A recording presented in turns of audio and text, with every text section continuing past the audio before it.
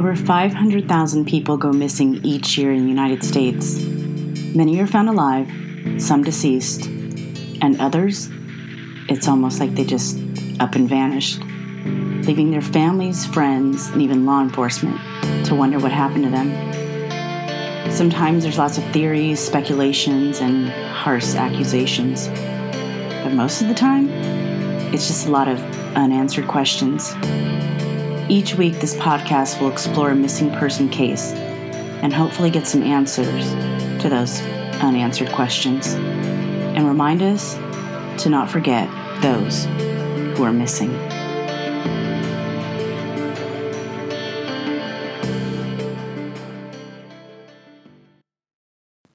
At the time of his disappearance, college student John Bui Tran was approximately 5'4" and 130 pounds. He had dark hair and brown eyes. There are no reports as to what he was last seen wearing at the time of his disappearance. He was often seen riding his bicycle and carrying a large dark-colored backpack. Although there was very little information surrounding this case, I wanted to still bring some attention to John's disappearance. I do believe that someone knows something about what happened to John.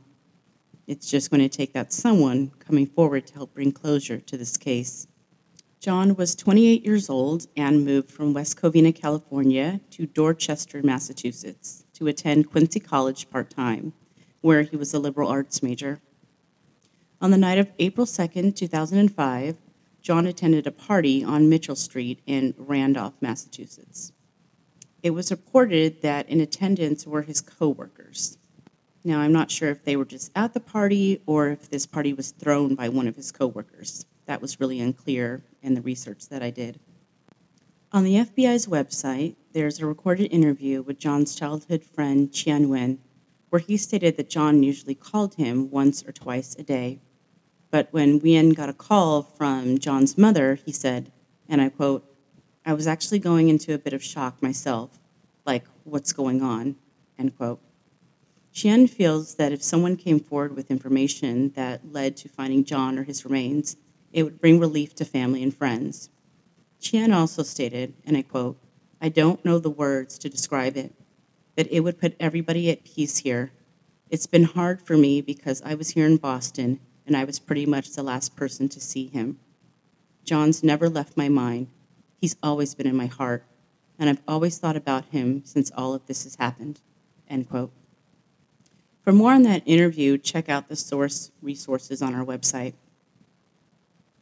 According to a 2021 article in the Patriot Ledger, on October 6, 2021, the FBI spent 2 days digging up the backyard of 25 Mitchell Street, where John was last seen alive. I had a hard time finding any information on what sparked the police to dig up this backyard, except for they were searching for specific evidence. No other information was released since this is still an ongoing investigation. Randolph Police Chief Anthony Marag said in 2021, and I quote, 16 years ago, John Tran vanished. Despite the passage of time, we have not given up on finding him. Together with the FBI, we are continuously re-examining this case and aggressively going after every single piece of credible information that could help bring John home to his family, end quote. Let's talk a little about John. He was born in Saigon, Vietnam on November 11, 1976. He was living on Church Street in Dorchester and worked at Petco in Quincy.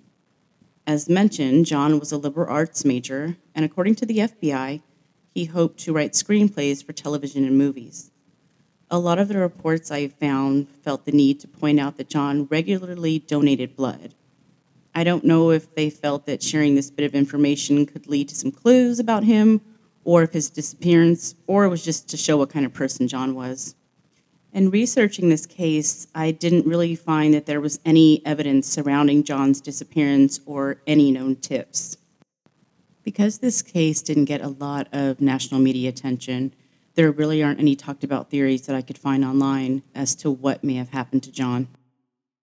Personally, I think something happened at that party or after the party. And since I don't have any real details or evidence to go on, my theories are truly just my thoughts of what could have happened. And I have a million questions. For example, how did he get to the party? Was it on his bike? I mean, had he been drinking, and was he trying to ride his bike home and got struck by a car and ended up in a ditch somewhere out of sight? Listeners, I don't know if you've ever tried to ride a bike while intoxicated, but it is not an easy thing to do. Because there was mention in a post that I came across as I was researching this case of some of his coworkers being at this party, or this was the home of a coworker, which I don't know if that was actually confirmed, but let's say for discussion's sake that it was. I wonder and would assume that police question these coworkers or other guests at the party. And, if they've shared anything suspicious with the public, but I can't find anything. I'm assuming that the police had some probable cause to dig up this backyard. And the fact that information wasn't shared is baffling to me. I mean, I'm guessing that some evidence or something from their investigation caused them to do that. And I'd like to know more about that. I mean, if you're listening and you lived in that area around 2006 when John went missing, can you please let us know if there was anything in the news or local talk about his disappearance that wasn't on the internet? I wonder if someone at the party hurt John by accident or on purpose. Did he have enemies there, or did he get into a fight with someone that he just met? Again, was alcohol a factor? Someone knows something. I was also a little bit confused as to a statement by his childhood friend Qian in that FBI interview. He stated, and I quote, "It's been hard for me because I was here in Boston and I was pretty much the last person to see him," end quote. What does he mean by that? Was Qian at the party, or does he just mean that out of his close friends and family in the area, he was the last to have contact with John? I'm leaning more towards that because I feel like Qian would have shared details from that night. This case is really frustrating to me because there just isn't enough public information shared about John as a person or about the night of his disappearance to really theorize what could have happened to him. I don't know if the information that the police have, that they're holding close to their vest because they're waiting for more information to come, before they go public, but I do think the public could have some real answers as to what happened to him. Maybe someone at the party or someone could have unknowingly witnessed something that could really yield some real answers. Again, John was 5'4", 130 pounds, with dark hair and brown eyes. He would be almost 46 years old today.